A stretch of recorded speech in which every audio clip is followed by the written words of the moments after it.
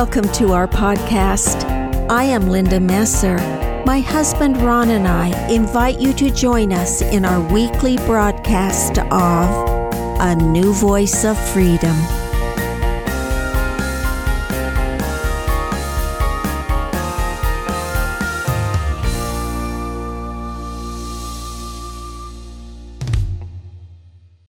Welcome to Season 3 of A New Voice of Freedom. The podcasts are taken from the 4 volumes In Defense of Christianity, written by Ronald Keith Messer. Podcast 199 is entitled The Inflation Reduction Act for Dummies, Part 2, The Land of Laputa. Okay, assuming you have listened to Podcast 197, The Inflation Reduction Act for Dummies, How Taxpayers View Inflation Reduction, in which I explained inflation from the common person's point of view, I shall now turn my thoughts to Congress and look at things from Congress's point of view. In this podcast, I should like to show a precedent for Congress by comparing our government to the government of a country that existed 300 years ago, as described by Lemuel Gulliver and recorded in Gulliver's Travels.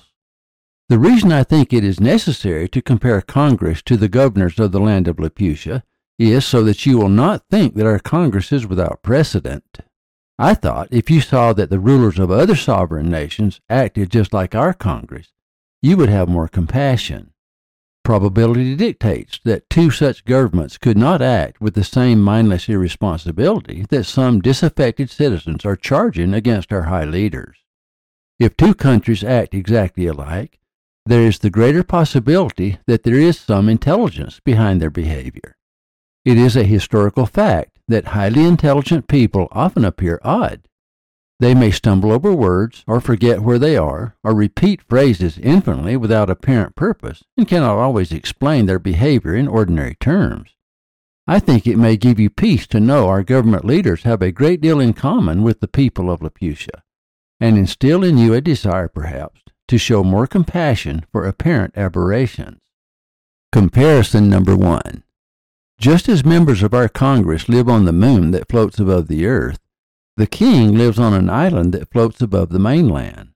And although, like our congressmen, the aristocracy have mansions below, they spend the majority of their time on the floating island. And just as the moon is held into orbit by the gravitational pull of the earth, the floating island is held into orbit by the gravitational pull of the Land of Laputa. In addition, just as our Congress lives in luxury and do not have to worry about the economic woes of the inferior taxpayers below, so do the king and aristocracy live in luxury and do not have to worry about the economic woes of the inferior taxpayers below. In fact, just as Congress commingles with commoners only by necessity once in a while, so do the king and aristocracy of the Land of Laputa commingle with commoners only by necessity once in a while. But at the same time, the reader can hardly conceive my astonishment to behold an island in the air, inhabited by men who were able, as it should seem, to raise or sink, or put it into progressive motion as they pleased, but not being at the time in a disposition to philosophize upon this phenomenon. I rather choose to observe what course the island would take, because it seemed for a while to stand still. Yet soon after it advanced nearer, and I could see the sides of it encompassed with several gradations of galleries and stairs at certain intervals to descend from one to the other. The number of people increased, and in less than half an hour the island was moved and raised in such a manner that the lowest gallery appeared in a parallel of less than 100 yards distance from the height where I stood. Comparison number 2.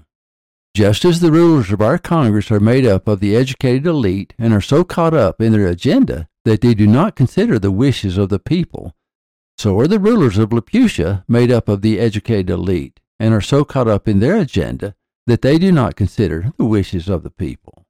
At last we entered the palace and proceeded into the chamber of presence, where I saw the king seated on his throne, attended on each side by persons of prime quality.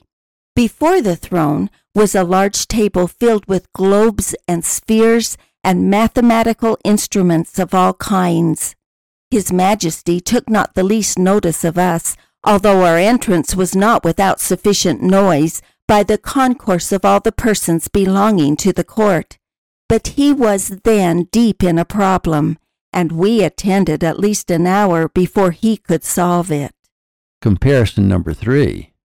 It has often been noted that our own leaders are governed by others who pull the strings. There's a great deal of speculation about who is running the government. The same is true in the government of Laputa, as demonstrated by the King of Laputa and his ruling aristocracy. However, just as with our Congress, it is not from weakness, it is from intellectual strength caused by intense concentration of abstruse theories, little related to reality. On the island above Laputa, the government leaders hire flappers to remind them when they should listen to others and when they should speak to others. I observed here and there many in the habit of servants with a blown bladder fastened like a flail to the end of a stick, which they carried in their hands. In each bladder was a small quantity of dried peas or little pebbles, as I was afterward informed. With these bladders, they now and then flapped the mouth and ears of those who stood near them, of which practice I could not then conceive the meaning. It seems the minds of these people are so taken up with intense speculations that they neither can speak or attend to the discourses of others without being roused by some external taction upon the organs of speech and hearing. For which reason those persons who are able to afford it always keep a flapper in their family as one of their domestics, nor ever walk abroad or make visits without him. And the business of this officer is, when 2 or 3 or more persons are in company, gently to strike with the bladder the mouth of him who is to speak, and the right ear of him or them to whom the speaker addresses himself.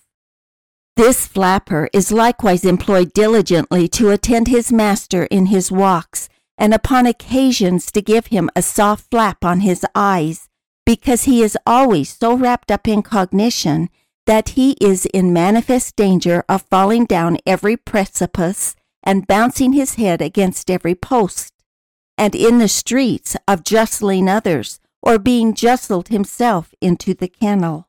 I take occasion to give such detail because, as I am sure you have noticed, our President and his Congress are also surrounded by many flappers.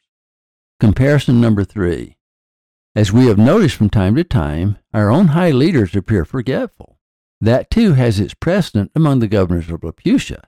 In fact, the elite Laputians on the floating island have notoriously short attention spans. Their heads are so in the clouds they cannot concentrate on anything for long. They may even break off in the middle of a sentence and change the subject. That is another reason for hiring flappers. Let me be perfectly clear, this is no joke. It is not that they are stupid, it is that their thoughts are on such a higher level that they don't have time to deal with mundane things like balancing a checkbook.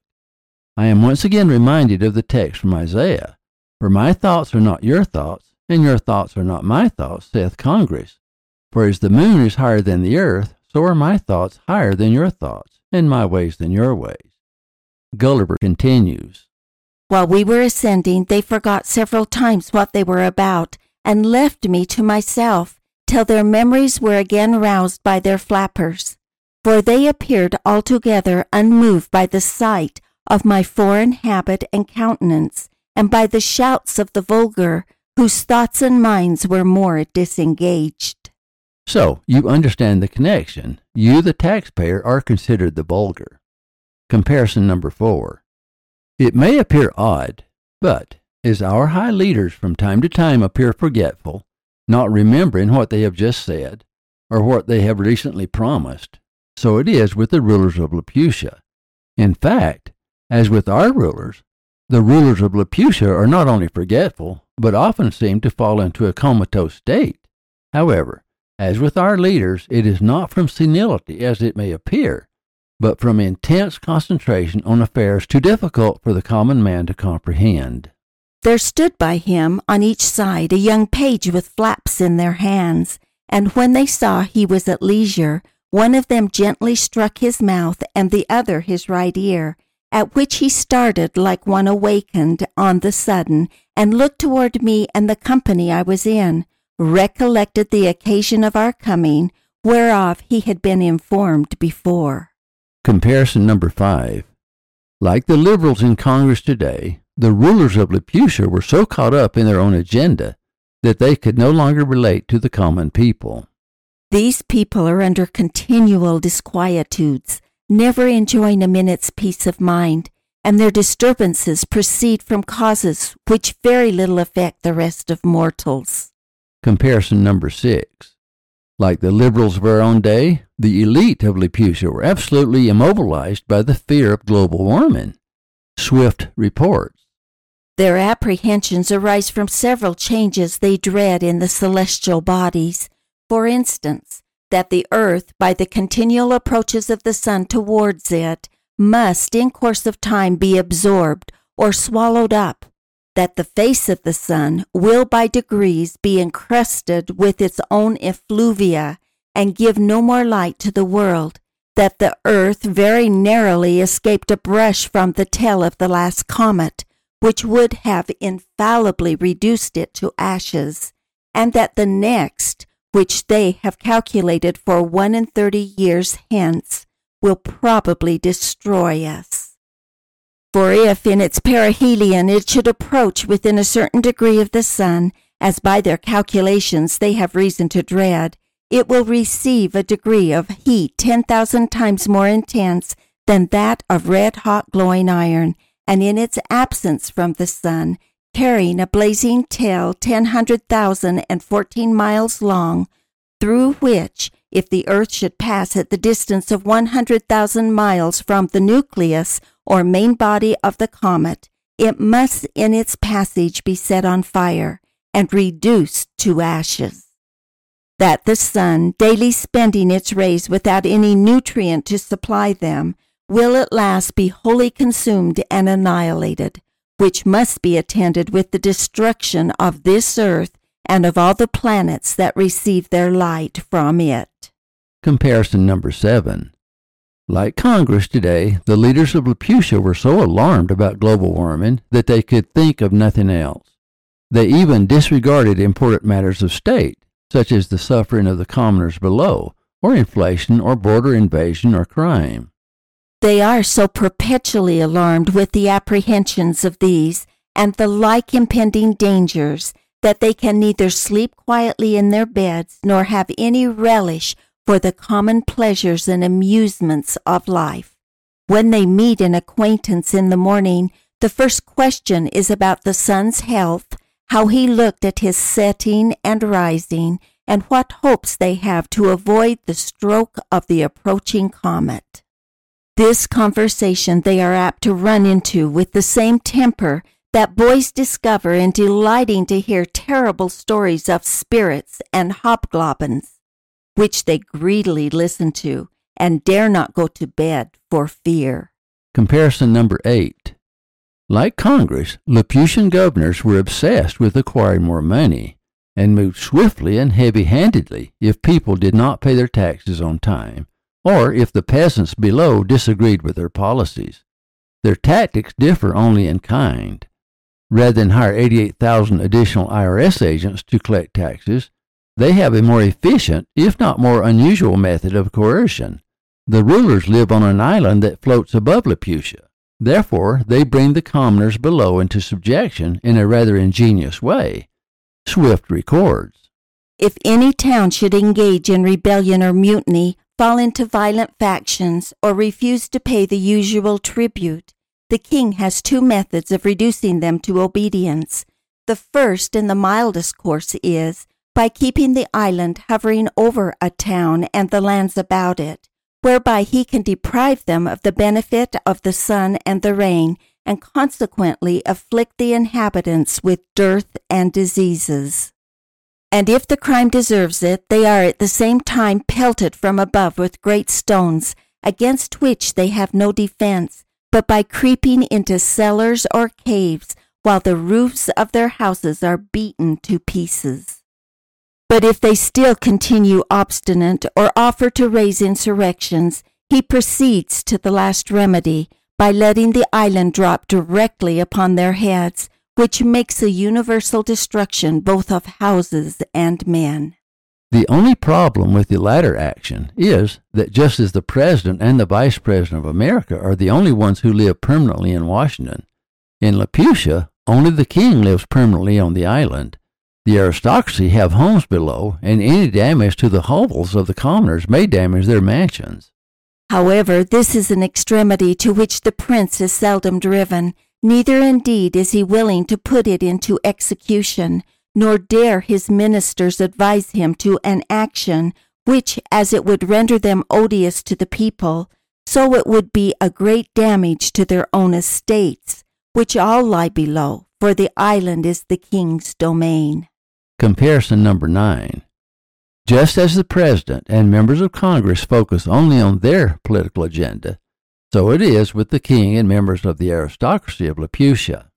Their heads were all reclined either to the right or the left, one of their eyes turned inward and the other directly up to the zenith.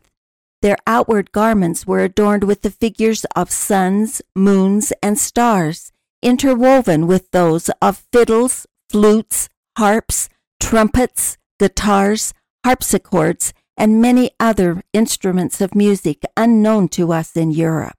Comparison number 10. Finally, as with both sovereign nations, there is no direct connection between the rulers and their subjects. In America, we only have communication with our rulers during election time. Since a king and his aristocracy are not elected, the following is how they communicate with the taxpayers. In our journey toward Legado, the capital city, His Majesty ordered that the island should stop over certain towns and villages from whence he might receive the petitions of his subjects. And to this purpose several pack threads were let down, with small weights at the bottom. On these pack threads the people strung their petitions, which mounted up directly, like the scraps of paper fastened by schoolboys at the end of the string that holds their kite. It has been my intent that by presenting the peculiar habits of like sovereign nations, you will be more sympathetic to our own government. Our President, Vice President, and members of Congress are students of history, and unlike those of us who must live on solid ground in the present, they understand the necessity of living elevated lives. How else can they change our mindset and lift us up to their level? In the next podcast, I shall boldly defend Congress by appealing to the ancient philosopher Zeno, and show how Zeno's paradox exonerates Congress from any appearance of stupidity. If that is not convincing, in the podcast that follows Zeno's paradox, I shall use the Dirac equation set forth by the Nobel Prize winner Paul Dirac. Please join us next time.